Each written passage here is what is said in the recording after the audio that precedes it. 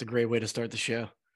No doubt. There might not be a better way to start the show, except for the fact that I just got back from a 5- and 6-year-old baseball game. Yeah.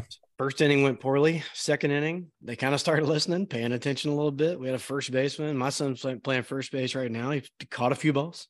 I've found out that's the key to 5- and 6-year-old baseball. If you have somebody on first base that can catch it, you're going to be in most every game, right? You're probably going to beat the weaker team. So, yeah, we had a couple innings. So we turned a double play tonight. Our little pitcher bounced off the mound. His name's Nike. So completely the reason that I drafted him. I didn't know any of these kids. Drafted a kid because his name was Nike, and he's awesome. He comes off the field beating his chest, man. But anyway, look, hey, and Pilo just got back from the Masters. We're going to talk about that some too. Yeah. But look, we have a very special guest that's taking the time to get on here with us. He's in another friggin' time zone, so he's giving us this time. So I'll tell you what, man, let's get to the show. Welcome to the Top Talk.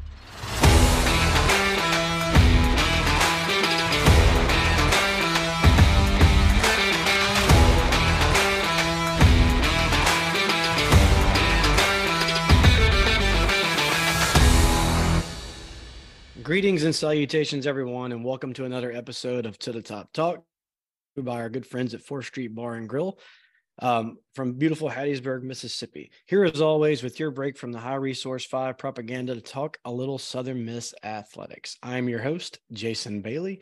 Joining me now, the one and only Patrick Lowry. Yo, glad to be back. You know, it's funny. Harper told me, my 7-year-old told me, Dad, they're going to fire you from To the Top Talk because you're not ever there anymore.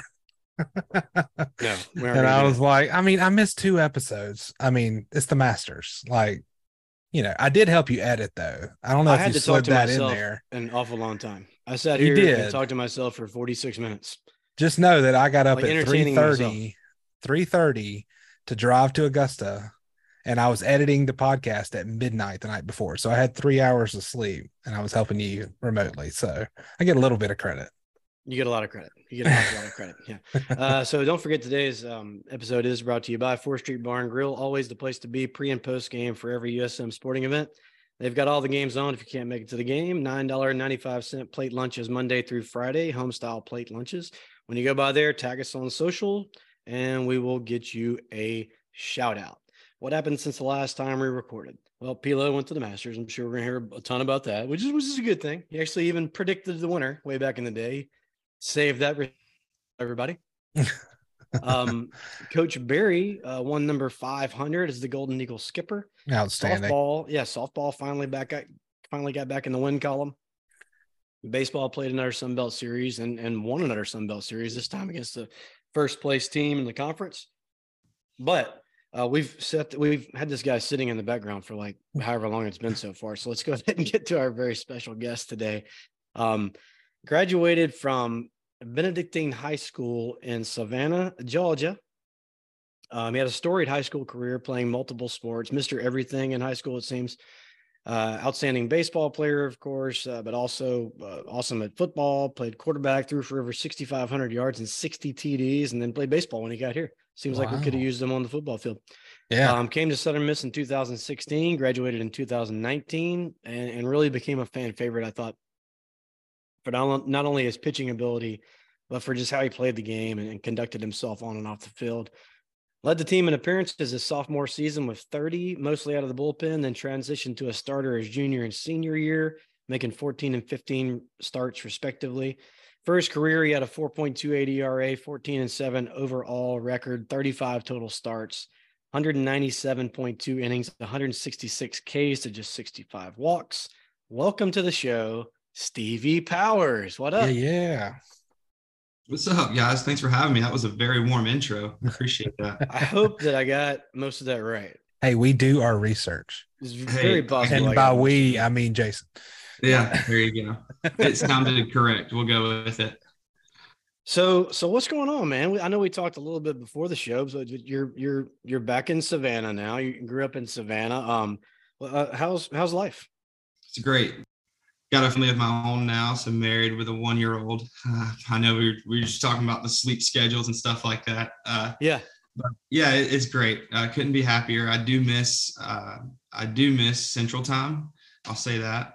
Mm-hmm. Like the Super Bowl, like just recently we had the men's collegiate, basketball championship, and everything comes on so late in the East Coast, so. Yeah, I went to school with a lot of guys that moved to the East Coast, and they all said the same thing. It's like the worst. Yeah, it's terrible. It's crazy. It's terrible. So baby's growing like a weed, so couldn't be happier. Okay, so what exactly got you to Southern Miss? I like asking this question to a lot of our guys. I'm just guessing you didn't grow up a Golden Eagle fan over in Savannah, Georgia. So how did that go down?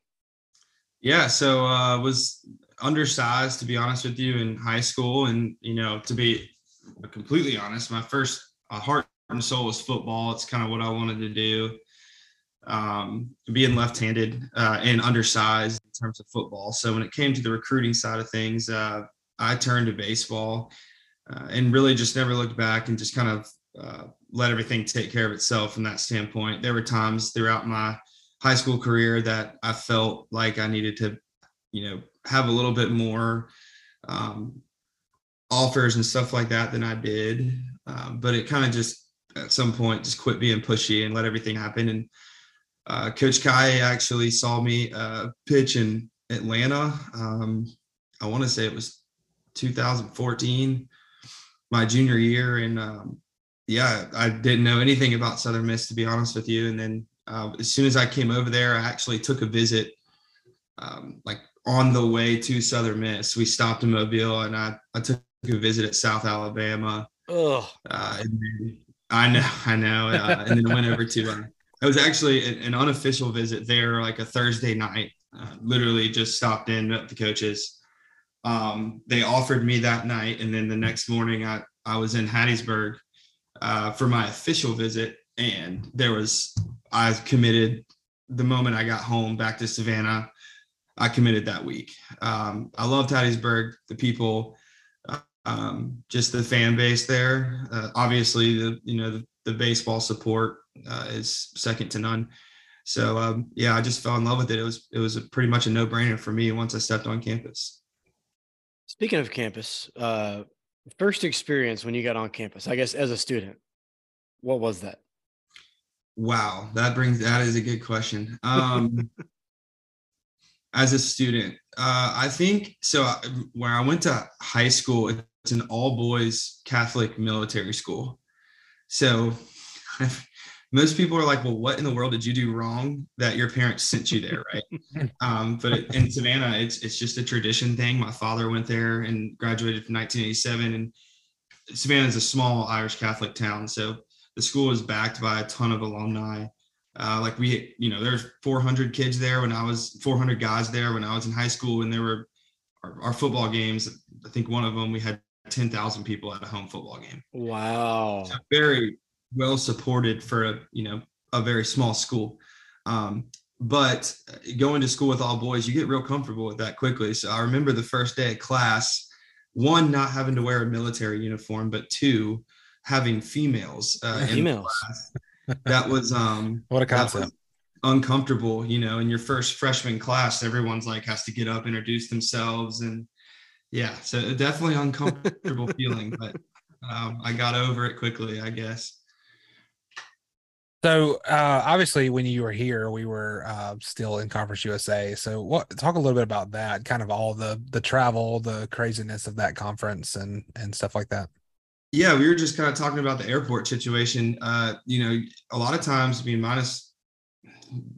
flew out of Gulfport, just getting places was difficult, having to take connecting flights. And we flew commercial for the most part. I think we flew private one time when we played in the Arkansas Regional. Our junior year, we flew private there. But just getting to those places was difficult. A lot of flights, a lot of long travel days in hours. But, really good. I thought competition was second to none in terms of a mid-major conference. At that time, Rice, Florida Atlantic, sure. Old Dominion, even towards the end, just some really strong programs. I mean, we were having 2 to 3 teams year in and year out represented in regionals. So Yeah, it was a great conference to be a part of.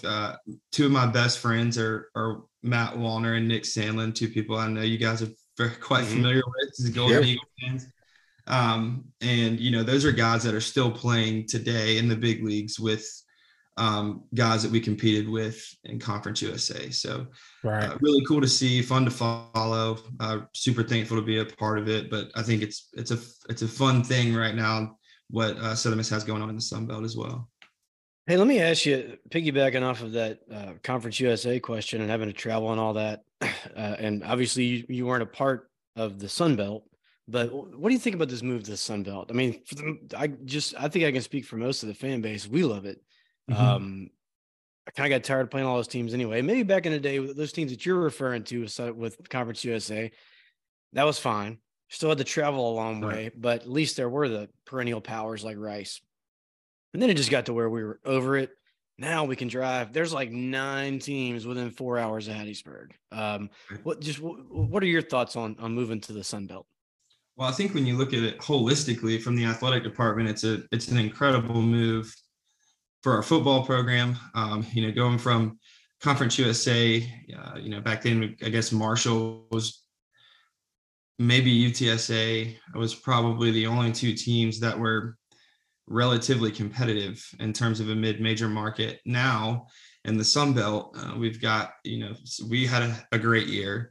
Mm-hmm. Coach Hall's got some great things going on there. It's exciting to be a part of.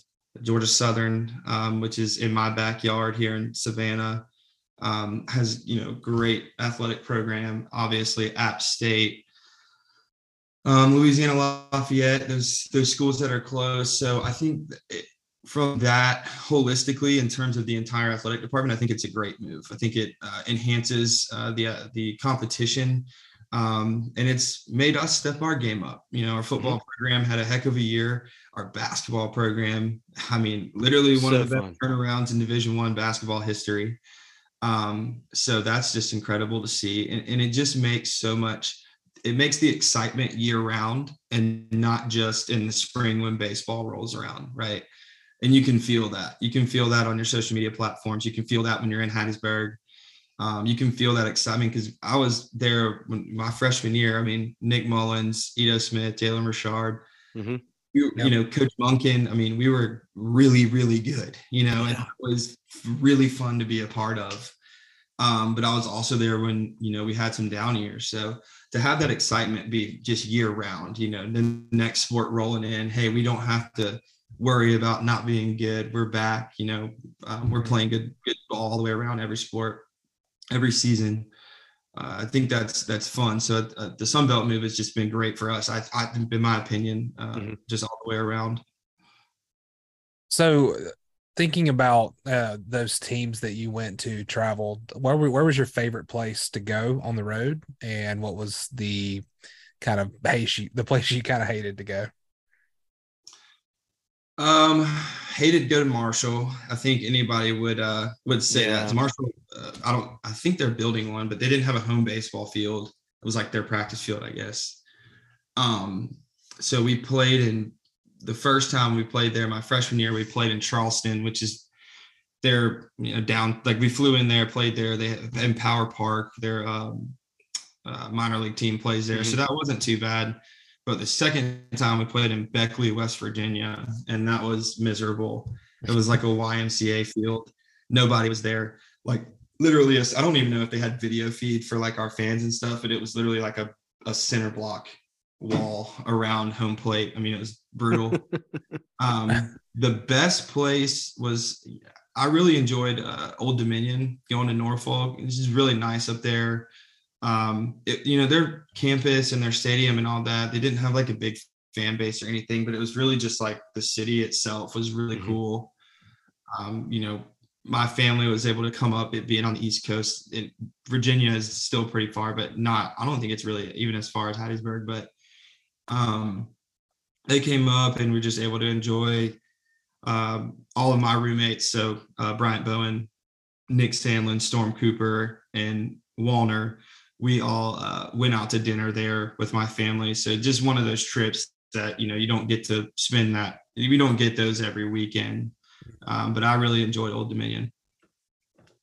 Hey, talk a little bit about, and the reason I bring this up is because right now we have, it looks like Matt Adams went down, and I don't know if how long he's going to be out, but we've been talking, just, friends of mine, what are we going to do? And since you've been a pitcher that comes out of the bullpen and you've been a pitcher that started, can you talk a little bit about like maybe what's the preparation? Like can all, I don't think all pitchers can do this. I think some guys just have a knack of getting ready really quick. Some guys need that long warm up.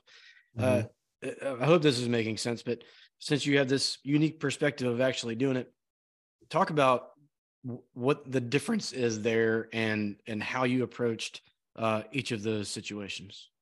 Yeah, you nailed it. I think it's a mentality. Some people can do it and some can't. Coach Oz and Coach Barry, Keller, all those guys, when they bring guys in, I mean, they know, okay, listen, this guy's going to be a bullpen arm, right? I mean, it's obvious based off of stuff. Maybe he's a 2-pitch guy, whatever it is. But he's going to be a bullpen guy. And then there's those guys that, especially early on, like a guy like me, multiple pitch mix, can throw a lot of pitches for strikes, but they're young. You want to kind of get them in the fire early in the bullpen and then mold them over. And then you just have your true starter guys. Walker Powell probably came out of the bullpen when I was there like maybe 3 times. Yeah. He was just always, I always say he had Tommy John and all that stuff, but he was just always molded to be a starter. And so there's a different mix of guys that you kind of identify, and everybody plays a role and identifies their role early on, typically in the fall, and then they kind of work into the spring. But when guys go down, I mean, you got to have depth to be able to come in behind them. And, we have a young pitching staff, and a lot of new faces, definitely newer on the pitching side than we are on the position player side. So it's an opportunity now for some guys to step up, unfortunately, we've been kind of thrown in that all year, not necessarily with injuries, but trying to figure out what are the pieces to the puzzle here for us. And there's been some ups and downs, but yeah, I think it's definitely a mentality thing. Not everybody can do it, but I know Coach Oz he's a heck of a wizard with the pitch and stuff, so he'll figure it out. Somebody will get in there that'll get the job done. Right. Yeah, we remember kind of you grinding it out your senior year, fighting through a little bit of pain. You talk about that drive that you had kind of like as a player, what kept you going out there when maybe you didn't have your best stuff one night or you're kind of battling a little bit. Kind of talk about that drive and kind of where that came from. Yeah. Well, my senior year, I had tore my labrum in my left shoulder at Louisiana Tech. It was in the middle of the game, throwing pretty well. My velo was up, oddly enough, if you guys know me as a pitcher, I did not throw hard. But it was up to like 92 that day, and which is definitely abnormal for me. And so when it kind of just popped, I knew if something was wrong, came out, sat 2 weeks. And I was in that period where I'd already played too much to get like a medical red shirt. Really, they would never have granted it to me. Towards the end of the conference season. So we had already gone through, made too many starts, whatever. It's like, well, I mean, I don't have any other options. I'm not just going to hang it up now the last year. So I went with the cortisone and got like 2 or 3 cortisone shots that ended up finishing the year. And yeah, it hurt, but it was the last year. I just wanted to pour everything I had into it. And actually Keller Bradford's dad, Chad, he had came and sat with us one day and talked about pitching and, his thing. And he divided pitching up into like 3 different layers. Like 33% of the time you're really good. And you have all your best stuff and you can get the best hitters in the world out. And 33% of the time you're average, you feel okay. You're not great. You maybe have 1 or 2 pitches you can throw for a strike, but the other ones are just not there. And then the other 33% of the time, you're just horrible. Can't find the zone. Nothing's there. You just get shelled, whatever it may be. And the great pitchers, they find a way to be good 66% of the time. Everybody's going to have that 33% of the time where they're not good and they can't, get outs or whatever the case may be. And everybody's going to have those times where they're great. But if you can find that place in the middle where even when you don't have your best stuff and you can get people out with just 1 or 2 pitches, Those are normally the good ones. So I just stuck with that mentality, tried to push through it and just get out but just took it one at a time. Kind of makes me think about my golf game a little bit. I was just going to say, it sounds like Philo on the golf course. Exactly. A lot of correlation there, no matter what people tell you. Yeah. Brian Dozier would swear by that too. I'm just going to start saying, man, I'm in my bad 33%. That's perfect. Yeah, that's all fine. I need. That's a new T-shirt. We're getting 33%. This is all I was going to say. 33%. Perfect. Hey, what was the best game you ever had? Florida International. It was Friday night when Nick Stanley was hurt my junior year, and we were down in Miami. I think I threw 130 pitches, 129. Complete game shutout, but it was one of those games where we knew Nick was hurt. He wasn't going to pitch. Nick was Nick. When he did pitch, we had a really good chance at winning. But it was one of those things we were just talking about, when your starter's out, you don't have guys that are in the normal weekend rotation. You're going to look for a guy in the bullpen to step into that starting spot, which means then your bullpen's going to be even thinner, right? Especially on the road when you have only a certain amount of guys you're traveling with and whatever. So, I had that mentality going in, like I've got to, no matter what happens, I've got to get through like 7 or 8 innings to give us a chance this weekend against a scrappy team. Fortunate for me that night, I was in the positive 33%. So everything seemed to be working. The pitch count got up pretty quickly, but that was a scrappy group. So, that was it, man. That was a complete game shutout that night. We won, obviously, and ended up winning the series, which was good for us at any time. And Nick made the trip down there that weekend. He didn't have to, but he did. We roomed together our junior pretty much every year, but I think our sophomore year we didn't a couple of weekends, but our junior year we roomed together every night on the road. So he didn't want to change that up just because he was hurt. So he still made the trip. So it was everything just was working that night, and all the pieces fell into place. Awesome. Who was the thinking about the best hitter you ever faced? Somebody come to mind? I mean, I always tell people that some of the hardest hitters that I ever faced were our own guys. I was say, probably an inner squad. Yeah. Obviously, being a lefty, you want to get left on left matchups, but this is super cliche because he's a big leaguer now, but Wallner was always hard to get out.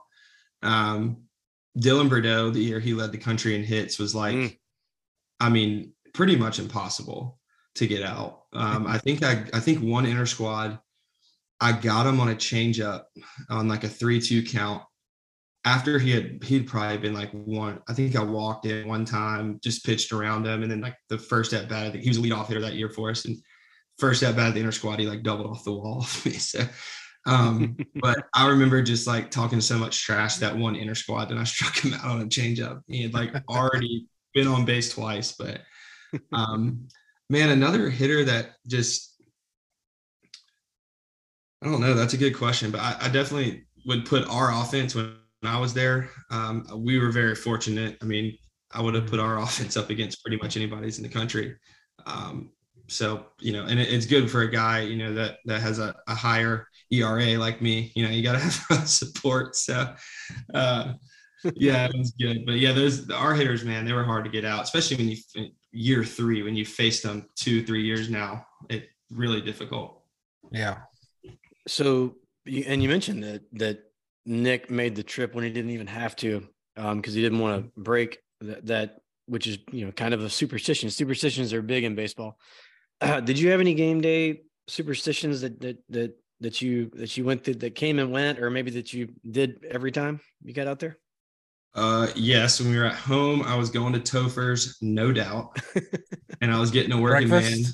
Oh, man. I was getting a working man. I was Speaking my language. Oh, I know, dude, I was loading up. And it's so good. Toaster or biscuit?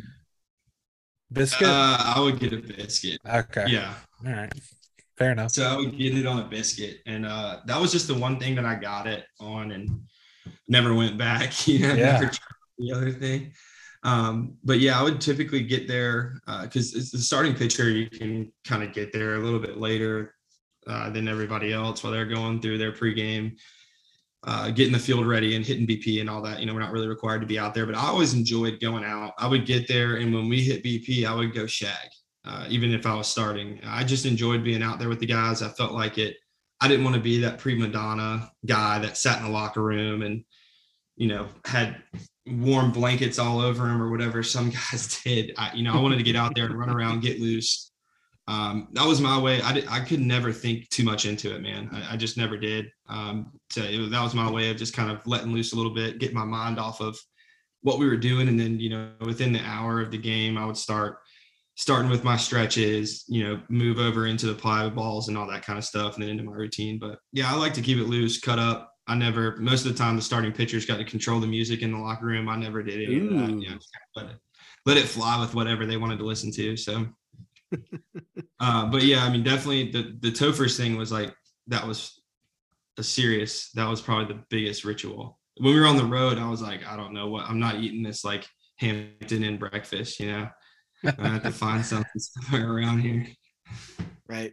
And we mentioned quarterback and football in the open there, but I don't want to just gloss over that real quick. I mean, you're the man in high school, right? I mean, did you ever think about like making that phone call over?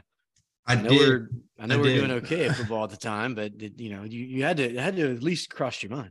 I did. I did a little bit. So actually I got a couple offers to play both. A couple of small, like Presbyterian, which is a small Division I school at the time. I don't know what it is now. But in Clinton, South Carolina, there's a couple of schools that I had. Georgia Southern was another one where I had, walk on here, you get some scholarship money from baseball, whatever. But none of them just seemed to be the right fit. And it was something I really wanted to do at that time. Like, not many people had done it. And some people that did try it, they had gone, to do both. And then they were like, okay, I'm pretty good at this sport. Like Jameis Winston, I'm pretty good at football. I'm just going to stick to that. Yeah. Even though he threw like 98 from the right side of Florida State. But yeah, it was something I did think about. And I actually talked to Coach Kai about it throughout my recruitment. But when I got there, I'm glad I didn't. I mean, Nick Mullins is actually a good friend of mine now. So just watching his career and develop, I wouldn't have wanted to take the spotlight from him at Southern. So, but, love it. Listen, I am completely kidding. That would be a very large spotlight to take. I'm pretty sure that guy owns every single record that school has to offer in terms of passing and all that other stuff. But yeah, definitely something I looked at. Just didn't play out. Like I said, I was undersized then, and I think it would have developed into something that would have been interesting down the road, especially when Nick left and we kind of ran into those years where we didn't have like a true quarterback and our guy got hurt and there's, a bunch of things that have happened. But at that time, it really man, I should have done it. But right. Baseball, it's demanding already as it is, and doing both would have been a lot. So sure. And something else we mentioned in the open, we talked about Coach Barry getting his 500th win. Talk a little bit about Coach Barry, your experience with him, the coaching staff, and kind of how that impacted you as a player and as a person. Yeah, well, definitely one of the reasons people always say, one of the golden rules, if you will, in getting recruited is don't commit to a coaching staff. In this day and age, they can go anywhere. People jump ship all the time.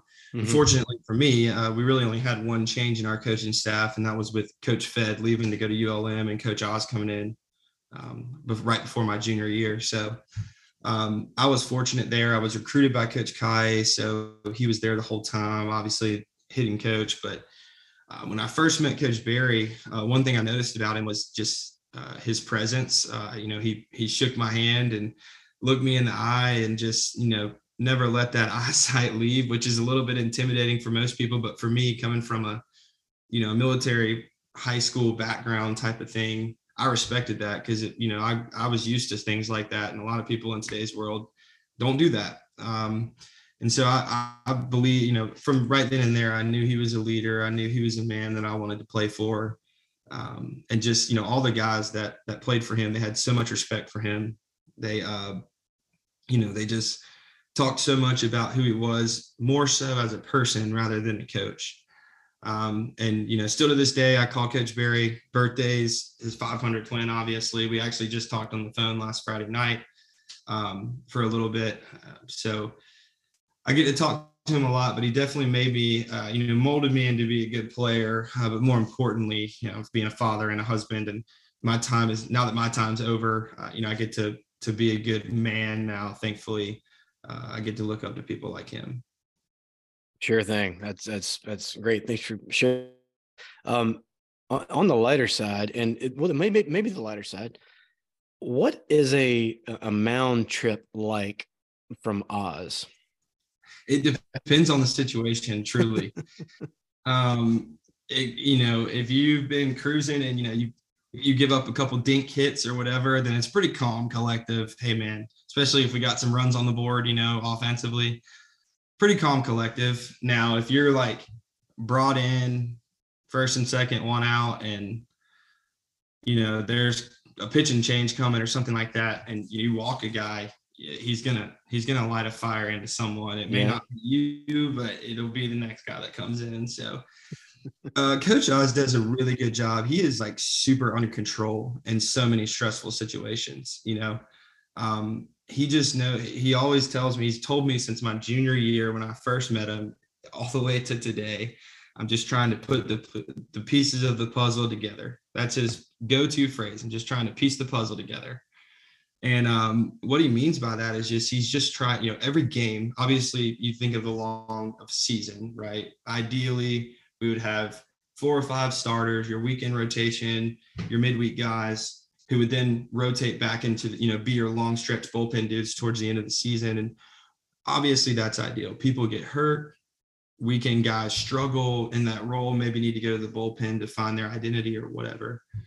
And so Coach Oz knows that. He just does such an amazing job throughout the game, throughout the season, starting in the fall, really just piecing the puzzle together to put everybody that he brings in the best place for them to be successful, which then ultimately is, the best place for us to win the game. And we've had a lot of, I don't even know how many now, but I know in the past, since I was a freshman there until now, we've had a lot of 40-win seasons. So they've done a pretty good job at piecing those things together. A lot of championship runs. Obviously last year we were knocking on the door, man. So close to be in there.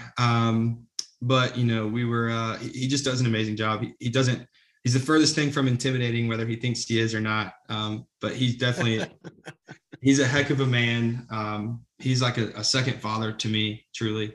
And he's somebody that I always relied on when I was there, and I know these guys do now. Sure thing. He's got that walk, man, that strut that, out to the mound. And I can almost tell what kind of message he's about to give the pitcher just by the kind of strut that he has walking out there. Like sometimes he takes 3 steps and we're all out there in the roost going, oh, dude, this isn't good. Yeah, no, well, he is like a huge component. So he works out like every day and he does the same workout. So he does the Stairmaster of all things. I don't know how familiar you guys are with the Stairmaster, but that was like the one thing that he's crazy. Like that was the one thing we did. If we were late to a workout, that was what our strength coach made us do, was the Stairmaster as punishment. Coach Oz does that. Like he does like 200 floors a day on the Stairmaster. It's like insane. And we were talking on the phone Friday after they played Old Dominion. And I was down in Jacksonville, Florida. Bryant Bowen's a coach at Eastern Kentucky University now. And they were playing Jacksonville University, which is only about an hour and a half from my house. So I drove down to stay with him for the night, see him and catch up. And I was on the phone with Coach Oz that night. We were talking about the game and whatever. And I said, well, how many Stairmaster flights you do today? He said, I did 200. And I said, Coach, I got up this morning and went to the gym. I did 40 and was about to pass out. There's something wrong with you, dude. This man's 25 years older than me. So he's definitely, he is mentally one of the strongest people I know. And he is just a different breed, man, but one heck of a guy, that's for sure. How often do you make it back to campus? I mean, when's the last time you've been? Have you seen the Eagles this year, or do you plan to come back? Or yeah, I'm not. So this year has been a busy one. Last year, we went back once, but my wife was pregnant. And then our baby was born in March 2nd of last year. So it was early. It was early. And then this year we have like 5 weddings. So Nick gets married in January, and Walner gets married in December. Both are in Mississippi. So one's in Gulfport, one's in Hattiesburg. So we'll be out in Scottsdale, I think, in November with all of our buddies that are in the wedding. So we'll be out there, and then we're going to Hattiesburg basically for a month for those 2 weddings. Oh, cool. I think they're back to back, pretty close. So yeah, this season I got Coastal Carolina circled right now. It's about 3.5 hours from here. So I would love to get back. I don't think I'm going to be able to this year, just because of our son being young and, it being such a long haul. But I do have Coastal Carolina circled. I think I can drive up to Conway and, stay a night or 2 and drive back and maybe slip under the radar with my wife. So that's my goal. And then obviously, all things go correct next year. I think we should be coming to Georgia Southern, which would be, that's 30 minutes down the road from me. So that's cool. I'd be at every game there. So, and then we'll be back next year for sure. So yeah, we try to come at least once a year, if not twice. Has been my wife's from Mobile, so her family's kind of spread out through Mobile and Hattiesburg. So we try to come back once or twice a year. It's kind of our goal. So next year will definitely be more of that twice, hopefully. Yeah, good of course. Well, man, we have kept you for a while. We have one little more. We have one other little segment that we're gonna. It's a rapid fire segment. We're just gonna throw some crazy questions at you, and then we'll get you out of here to tend to that 1-year-old. So I'm gonna lead it off, Pilo. We'll alternate. Yeah. So best ballpark food. Nachos. Agreed. Favorite Major League Baseball team. Braves. Agreed. Don't tell Sandlin and Walner I said that. Beer or whiskey? Beer. My man. Your ideal NIL deal company you'd want to, if you could do the NIL deal. Dude, I saw Dusty had Raising Cane's. That is awesome. Wow, I think that's Patrick's favorite place. Oh man. That is mine too, and there's not one there's not one in Savannah or anywhere close. The closest one's Athens, Georgia, which is where University of Georgia is. So I went back. I haven't had it in over a year, man. I'm dying. It's so much better than Zaxby's or anything else. Ooh. What you don't know is Pilo has this hatred of Raising Cane's for some reason. Everybody else loves it. He doesn't. He has this thing. He has this theory it's a conspiracy that they intentionally don't season the chicken so they can sell more of the sauce packets. Isn't that right, Pilo? Yes, 100%. But I love the chicken without Stevie sauce. Is going the other way and just seeing you cringe. I'm not telling him he's wrong, because I definitely soak it in the sauce. See, it's so good with the sauce. Look, I'm all in if I have. But they charge you for it. But they charge you. See. But if I had the NIL deal, I wouldn't have to pay for that. That's right. Unlimited sauce. Oh, it comes full circle. I see. Right. I know you got to play golf. What's the best club? What's your go-to club in your golf bag? 7-iron. Nice. Interesting. Better feeling, game-winning touchdown pass or game-winning strikeout? Ooh. Touchdown pass, 100%. 60-yard sprint, over under 7 seconds. Right now? Oh, we'll go playing day. I ran a 6.6 in high school. Wow. Me too. Very nice. I was a lot more athletic than I probably got credit for, being a left-handed pitcher, but that's all good. Nice. I'm gonna let you finish that last one, Jason. Perfectly placed fastball or a dirty hook? Dirty hook for me. I didn't throw the fastball too hard, so even if I threw it well, somebody probably hit it, but spin it a little bit. So awesome. Well, dude, I'll tell you what. Right before you go, is there anything you'd like to just lasting words with the Golden Eagle faithful out there? Yeah, no, I appreciate it. You guys have obviously been doing this for a long time. It's a pleasure to be on here. It's my first time, so I appreciate it for sure. Definitely would love to be back anytime. But you guys have done an incredible job. I obviously want to thank Golden Eagle Nation for everything they gave me when I was there, and they continue to give our athletes, our student athletes. And, now being a fan and taking a step back and being able to see things from a fan's lens is really cool. So being a part of Golden Eagle Nation lives with me. My son wears black and gold to school all the time. We've got Southern Miss things all over the house. And, all my best friends in the world are right there. We all met in Hattiesburg and had the best 4.5 years of our life there. So definitely love each and every one of you guys. Appreciate everything you guys gave me and poured into my life. And I hope that I can represent you guys well. Man, you're one of the best, dude. Love watching you play. Thanks you so much for coming on. And Southern Miss to the top. Thank you, guys.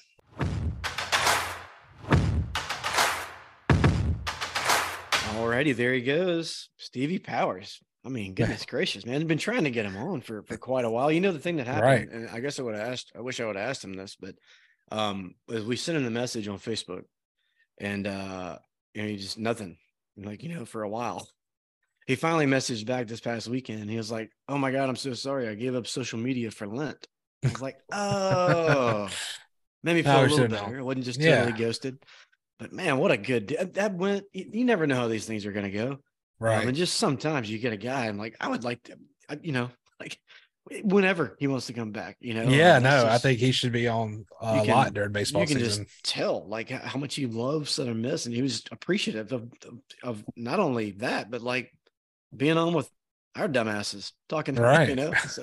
Yeah, I mean, and I was around then, like when he was playing, and I was probably shooting athlete. Obviously I was there when Mullins, and I never knew that about him with football though. So until you led with that in the intro, I thought that was fascinating. I could totally see it. But man, that's I'll tell you what, cool. I want to talk about where we sit baseball wise and get into a little softball and all of that. But yeah, you just got back from the Masters, man. It was awesome. I got to hear about it. Let me crack number 2, and the floor is yours. Awesome. Yeah, man, it was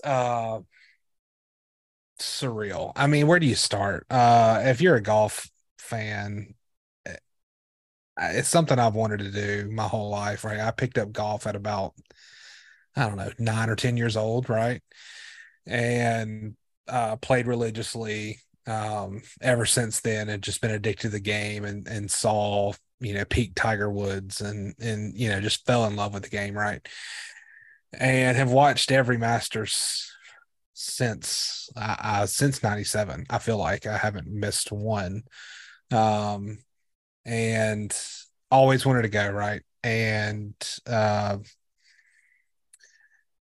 the tickets, in 19, COVID, all that stuff. Got to go last year, and we literally made it around Amen Corner, and got to see a lot of stuff, and it was incredible. And got to 16's tee, where they skipped the balls like during the practice rounds, everybody loves. Stood behind the tee, boom, blew the horn, just, and that was it. I was like, are you kidding me? Like, we made it to the spot I wanted to come to. And so I had to get out of there and wait another year.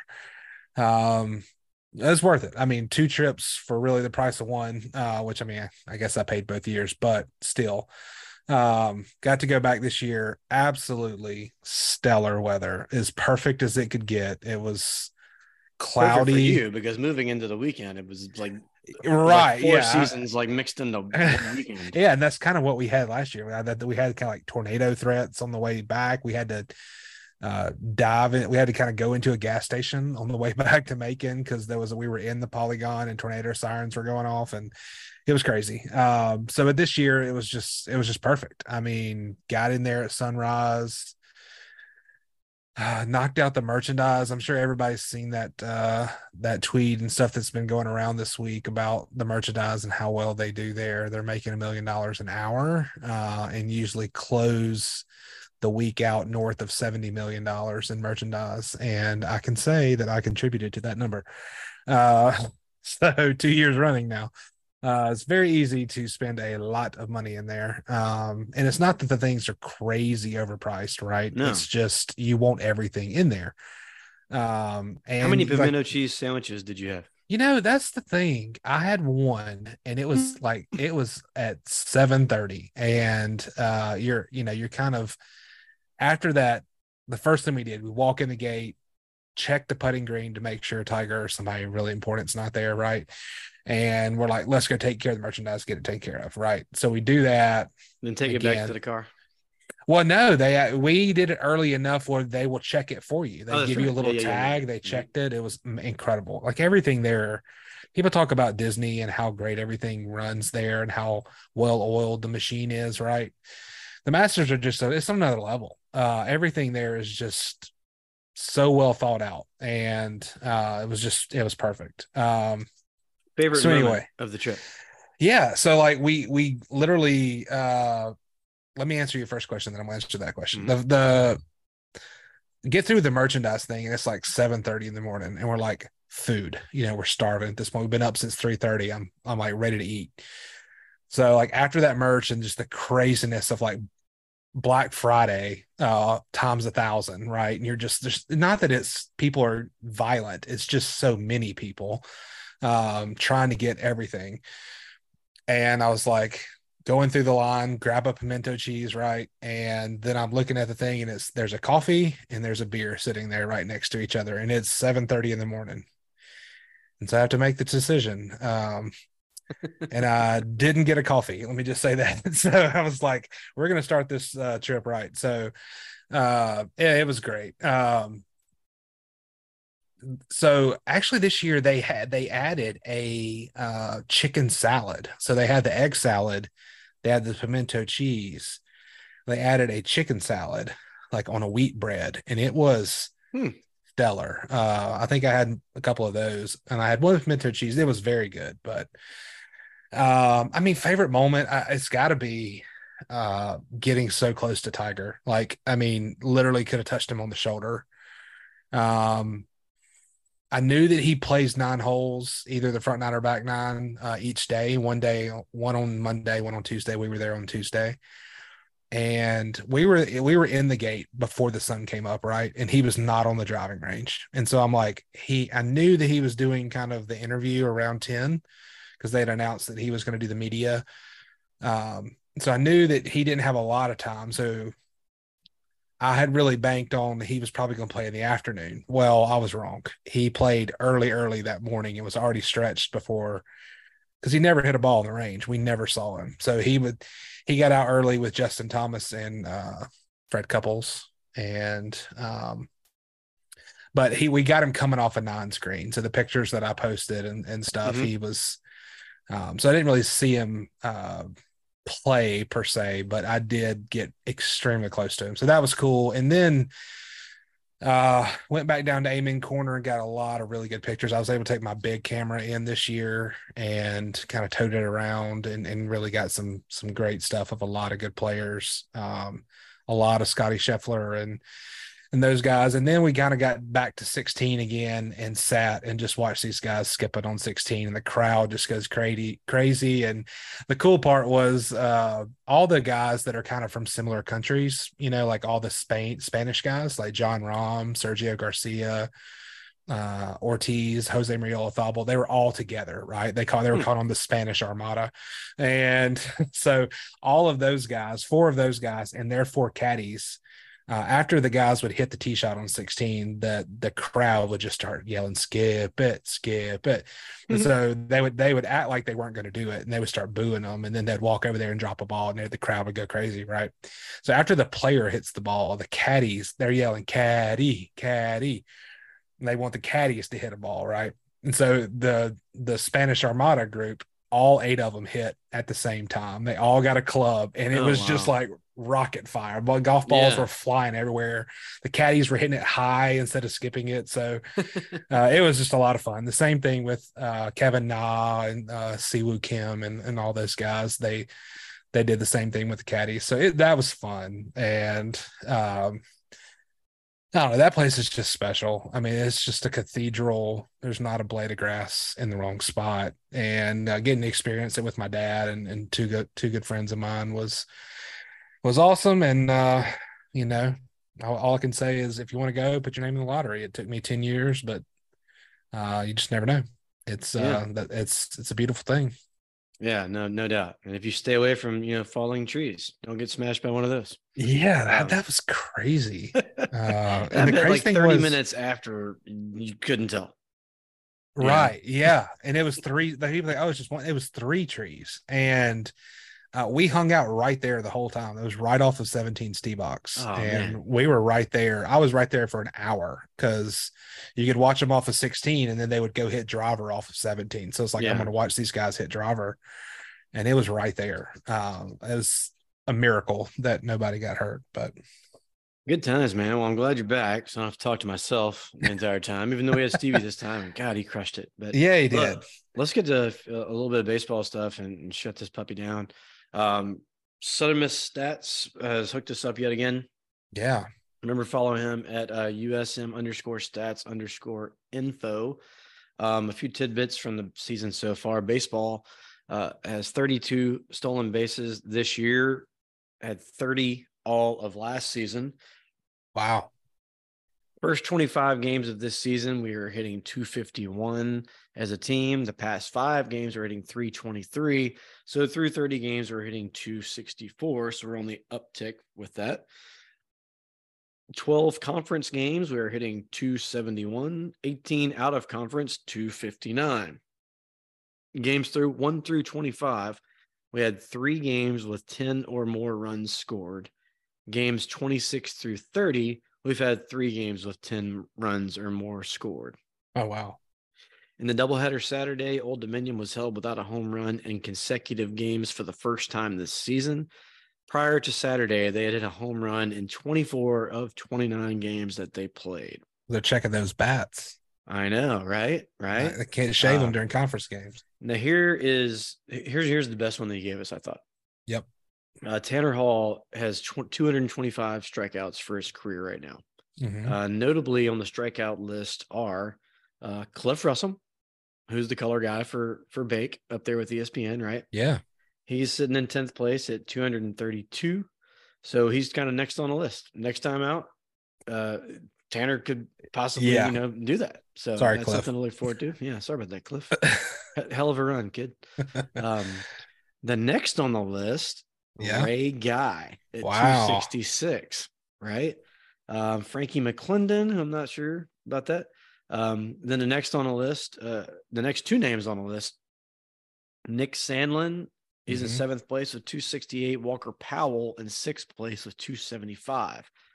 So if you stretch it out there, I think he's going to have 6 more starts in the regular season. But let's just say he does that and has 2 more starts after that, like in the conference or something. Mm-hmm. If he averages 7 Ks, he can move into 6th place all time. Wow. Hope we didn't just jinx any of that.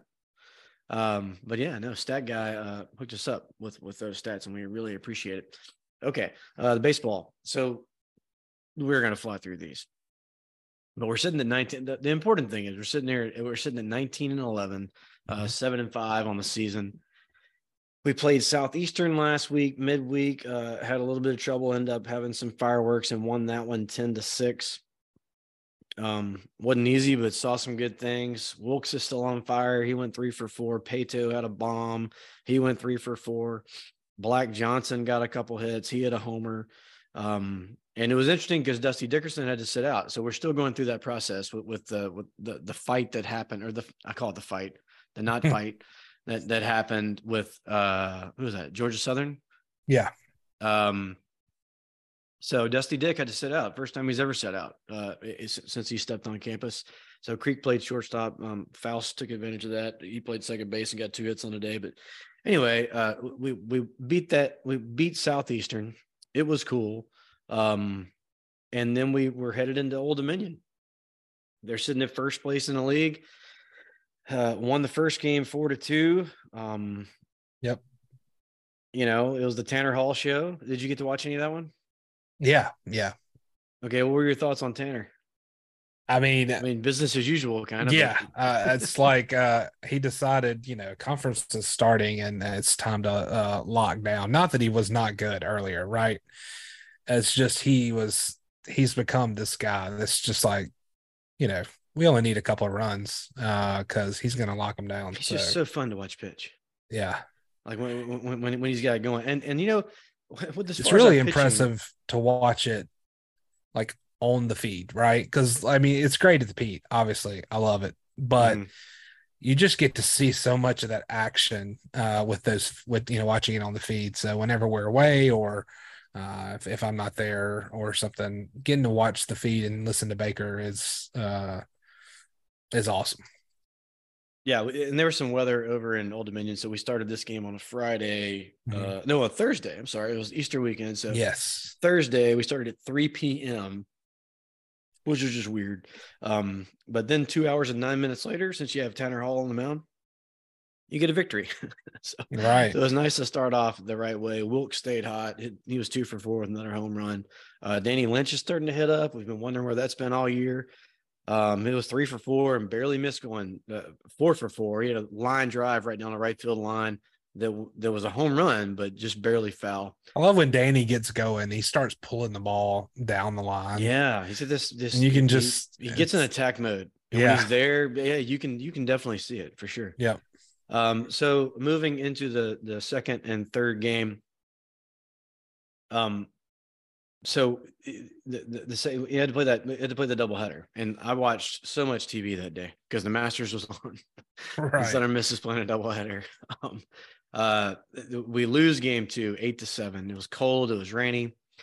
It was game 1 of a doubleheader day. Started at 9 a.m, and that's when we talked about this earlier with Stevie a little bit about Adams getting hurt. He came out after an inning and 2/3, and it was right in the middle of the inning. He motioned to the dugout. He wanted out. I didn't know what it was. It turns out I think it's a shoulder, possibly from a previous thing. Hope it's just stiffness. I don't know. And so then we had to piece it together. That's when, like Stevie was saying, you got to have that mentality come out of the pen. Like you got to get ready right then. So Yep. Dawson came in, Adams pitched, Allen pitched, Martin pitched. Monastery came in and looked great. And I thought a key moment in the game, you need your best players to show up in big moments. And I mean, Dustin Dickerson's probably our best player on the baseball team, and he came up with the bases loaded.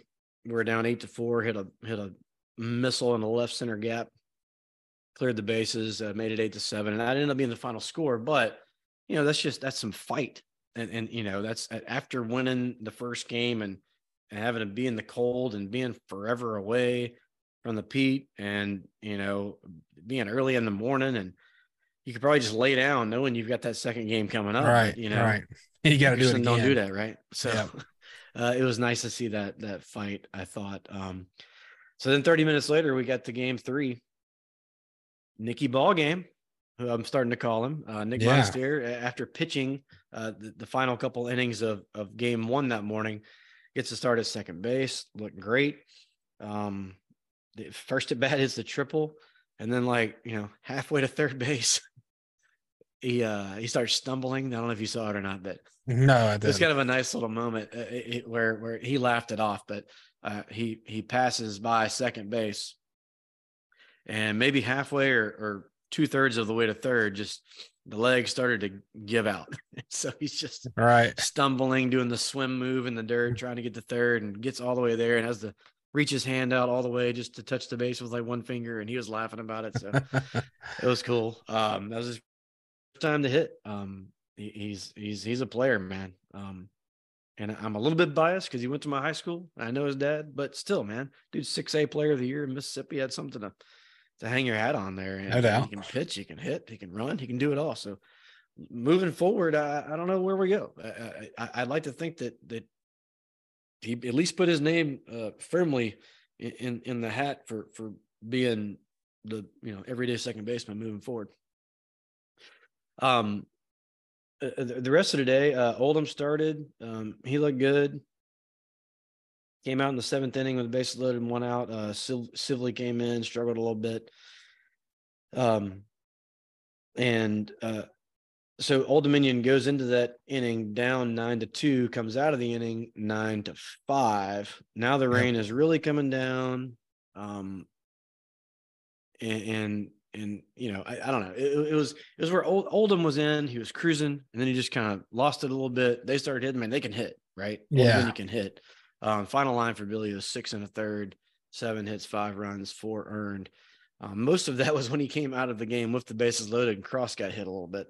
But anyway, at the end of the day, we took 2 of 3 from Old Dominion. They're first in the league coming into it. So on the road, we've got most of the road out of the way conference-wise. I got a lot of the Pete left. The Adams situation freaks me out a little bit. With already what seems like a thin pitching staff, we're going to see what happens tomorrow night. I understand Middleton's going against Alabama. Yep. So we'll see what's happening there. But this is a big RPI game as well. Alabama sitting at number 24. And then this weekend we have James Madison coming to the Pete. They're at 19-12, 5-5. They have played absolutely nobody. Their strength of schedule is sitting at number 215. They did win one game versus Coastal. And they do have a midweek versus Radford. Mm-hmm. They have one dude that can absolutely smash. His name is Fenwick Trimble, which is pretty cool. Baseball name. Yeah, that's a baseball name or like a banker. Like, who are you going with for your loan? Oh, we're going with Fenwick Trimble.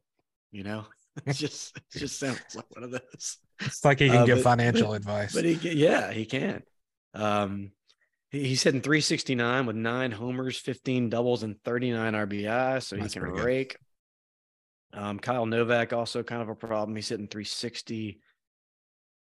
They do have a team ERA of 6.0, and they've given up 36 homers this year. And Stat Guy chimed in again with some stats on James Madison in conference versus out of conference.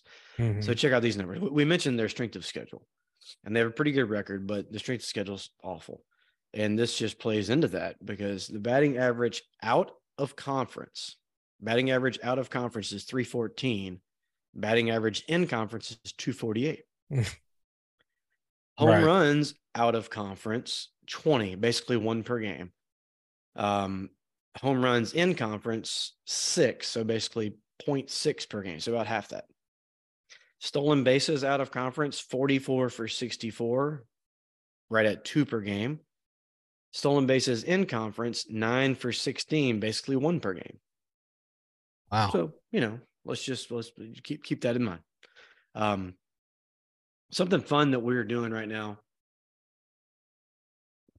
is we're putting out a poll. I don't know if you thought about a poll for tomorrow. I got to think of one, but yeah, we're doing polls. Last week we ran a poll with where on Twitter, where will Southern Miss finish the regular season in Sun Belt play?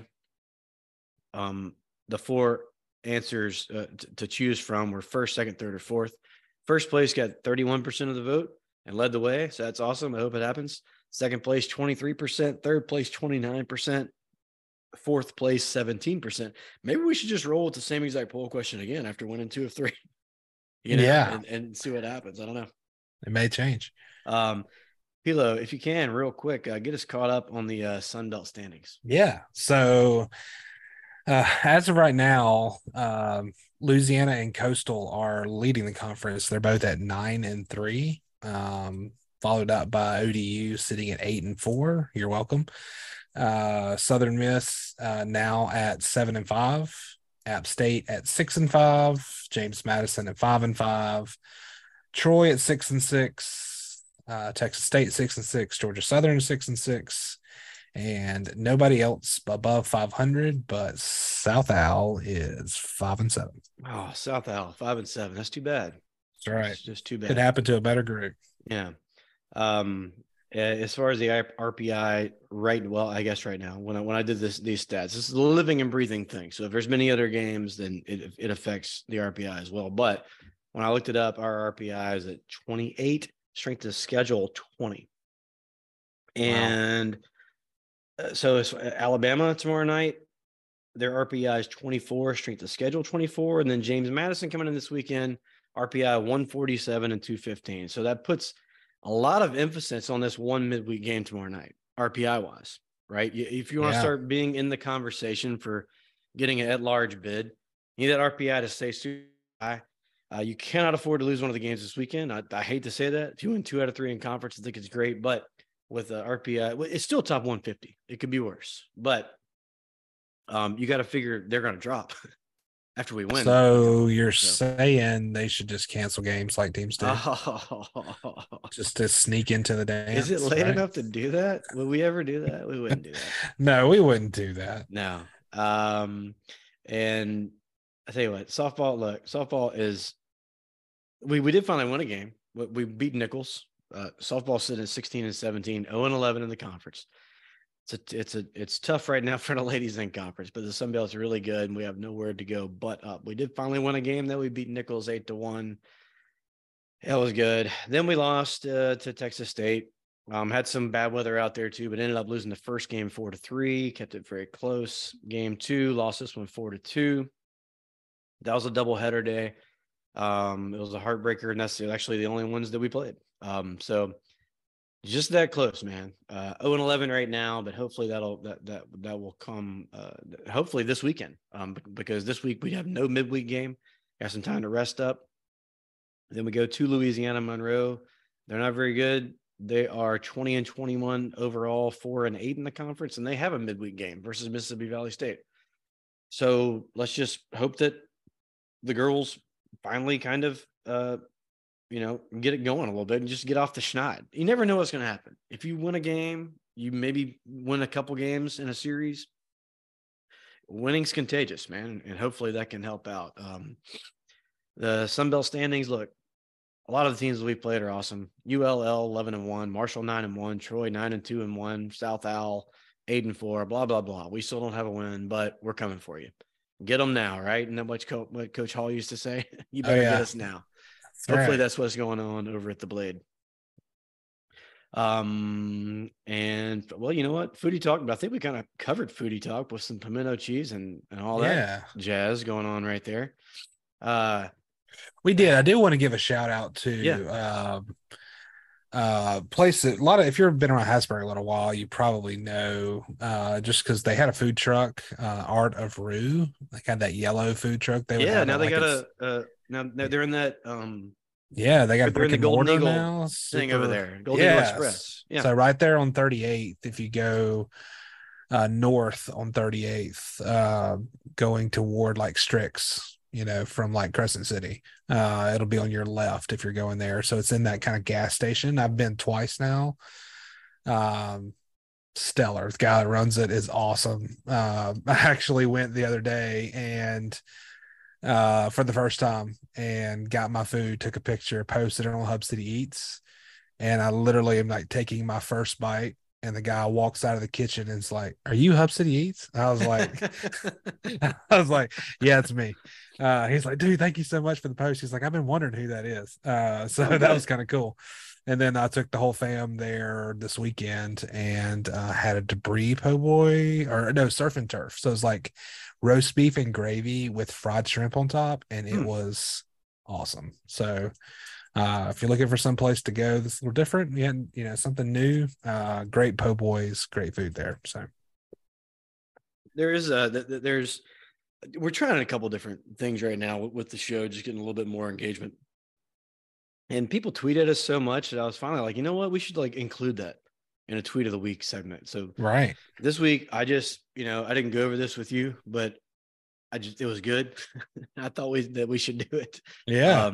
I'm in. So yeah, and the tweet to get mentioned for tweet of the week or to qualify for us to read it, it doesn't have to be something that we're tagged in, I don't guess, but it doesn't hurt your chances if you do tag us. But this week, we're going to give tweet of the week to @Eagles_attack. He wins this week with the following tweet that he had on April the 9th. And I'll just read it out. He says, "I'm happy." He was talking about the Old Dominion series. He said, "I'm happy with the 3 series wins, but it kind of sucks that we are 4 runs from 3 straight sweeps. In our 5 Sun Belt Conference losses, we have lost by a combined 8 runs. That's an average of losing by 1.6. So close, but yet so far away from straight conference dominance with an extremely tough stretch to start the Sun Belt Conference." And he's absolutely spot on, Yeah. We got a little spoiled the last few years. We were so good. So good pitching wise, just ultra elite. And we're still great. When we're doing when I'm doing this stat stuff and prepping for the shows, the team ERA is coming in. Like as much as we've talked about how bad our hitting is and our pitching is all year, we're still like better than most people. Like, Right. And like our the other strength team of schedule is will so be coming much. in. There'll be a team crazy. ERA of like 6, and our team ERA is like 4.3. So Right. it's, anyway. And the other thing that we're doing right now is this call in segment. Basically, just you guys getting a voicemail, recording a message, a rant, happy birthday, whatever you want.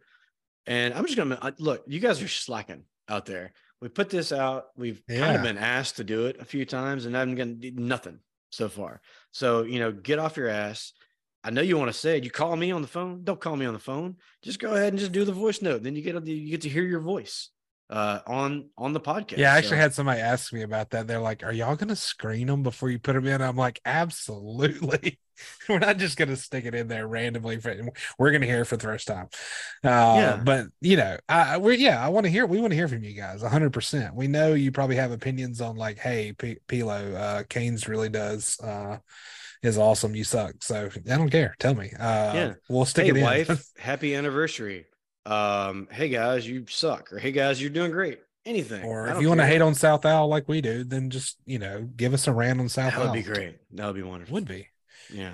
To the Top Talk tour is coming up April 21st and 22nd. The field is set. We actually have a waiting list now. Too bad. We gave it out a million times in a row. Yeah, we only told y'all 100 times. We got the field set. Southern Miss and related news. Football season tickets are on sale. Buy those. Eagle Club renewals are out. I've still got to do that. If you guys work for a company, make sure, like a bigger company, I guess, make sure that you check and see if they do some sort of company match. Yep. I'll give that piece of info because my company does it, and they do a 2-to-1 match. So let's just say I go in and I give them $500. Well, they do a 2-to-1 match, so they give $1,000, right? So now I'm like $1,500 guy. So just check it out before you might as well, the company's got to spend this money somewhere. Might as well be going to Southern Miss. And that's just about it, man. Don't forget, everybody, to go by the 4th Street Bar and Grill. They're awesome. Always the place to be pre and post game for every USM sporting event. Have all the games on if you can't make it to the game. $9.95 plate lunches Monday through Friday. That could be one of the things you call a show about. You know what? Went by there, had the catfish, kicked ass. Thank you so much. That would be great. Tag us on social when you go by and just let us know that you went there, and we'll give you a shout out. Speaking of shout outs, Pilo, what you got? Yeah, I got to give one to Stevie. I mean, thanks for coming on. You will definitely be back. I thoroughly enjoyed it. I know he was so good. Our listeners will really enjoy that. I think we get the most compliments on. Hey, I love the guest because you didn't talk that much. Awesome. Yeah, more of them and less of us. Is exactly. Really good. So yeah, appreciate that. I know we've been wanting to get you on, and glad you make the time, even with a young kiddo. I know it's late, and Monday's a long day for us, but appreciate that. Also give a shout out for Matt Rockwell, for all he's done to help with To the Top Talk tour, and for joining me on the trip to the Masters. So he made the trek. He probably saw Dallas. Yeah, so he was in Fort Worth at the Taylor Swift concert with his daughter and his wife, and got up the next morning at 4 a.m. and drove 900 miles in one day to meet us in Macon, Georgia, outside of Atlanta. Got there about 8:30, almost 9 o'clock, and we went to bed and got up at 3:30 the next morning to go to the Masters all day. So, and then drove back to Jackson. So, yeah. What a trooper. But man, he enjoyed it. I know we had a great time, and appreciate him. And 900 miles, man. I don't know how my wife would have taken that. Like we're in Dallas and we're getting ready, and the daughter's there, and we're doing all the stuff and having family time, and you get a call. You get off the phone. She's like, "Who was it?" They're like, "It was Pilo." What did he say? All right, here's the deal. Hear me out. So we're still going to the concert. But after that, I'm going to the Masters, like 900 miles away from here, and I got to do it immediately. I don't know how Katie would have gone. You don't. Yeah, you're going to the Taylor Swift concert. They were done at like 11 because Taylor Swift sings like 40 songs in her concert. So they got home like at midnight. I think he said he went to sleep at like midnight, and then they were up he woke them up at 4:00 to get on the road so he could make it. So maybe shout out to Rock's wife. Shout out to Kimberly. Yeah. But I know they had a great time. Two of the hardest events to get a ticket to, and he went in the same weekend, which is kind of wild. Good deal. I want to give a shout out to Steve Farmer. Came to the game Tuesday, and he brought a Southeastern Louisiana fan with him. The Southeastern guy's name was Peter Newman. He was great. Loved it out in the Roost. Steve lives down there in the North Shore. We've talked about him before. Yeah, he makes a lot of sporting events, and it really does a great job of spreading the word about Southern Miss down that way. They had an alumni event at the restaurant called Clessy's, I guess. And he put some pics up on social. It looked like it was a great Golden Eagle turnout. Those things are not easy to put together. It's getting people involved and getting out and doing the whole thing. So he does it a lot. He's one of the most enthusiastic guys that I've ever been around, Southern Miss wise. And so anyway, big shout out to Steve. Shout out to Bourne Brothers Printing for making our whole sponsor signs and for being a whole sponsor themselves. If you have any printing needs, go see our boys at Bourne Brothers. And shout out to Melissa Arrington. I can call her the beautiful Melissa because number one, she's beautiful. And number two, Jamie always used to call her that. So I feel like I latched on a little bit. She had a birthday this week.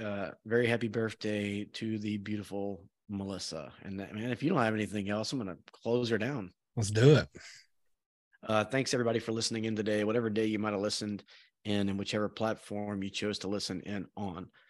Remember, you can follow me at Bumper J Bailey and Patrick at P Lowry. Follow us on all social at To The Top Talk. And don't forget about the mailbag, to the top talk at gmail.com. Stop slacking. Hope you guys enjoyed us. Hope you guys enjoyed it. Tell somebody to the top today. And as always, Southern Miss to the top. Talk.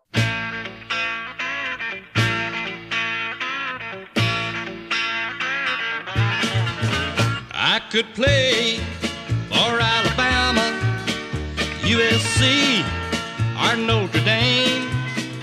You have lots of things to offer, but Southern Mississippi put you all to shame. I was born here in Hattiesburg, never ventured far away. When it comes to playing football, here in Eagle Heaven is where I'm gonna stay. I could play for North Carolina, Ohio State, or LSU. You play a good game of football, but Southern Mississippi is a whole lot better than you.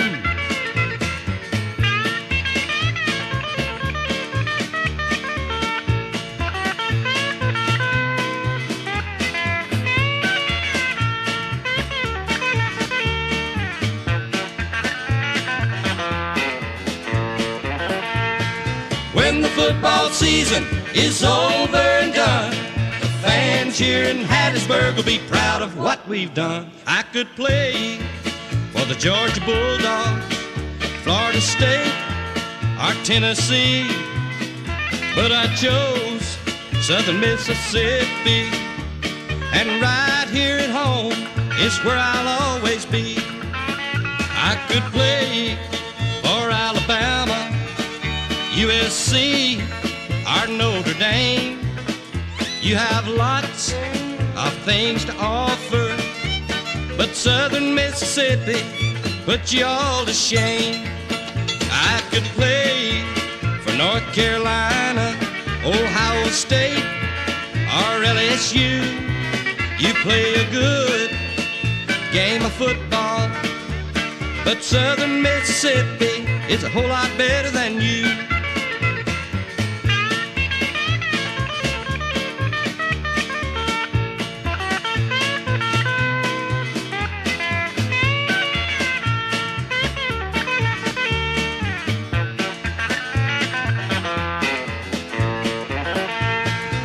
When the football season is over and done, all your teams with famous names will see we're number one.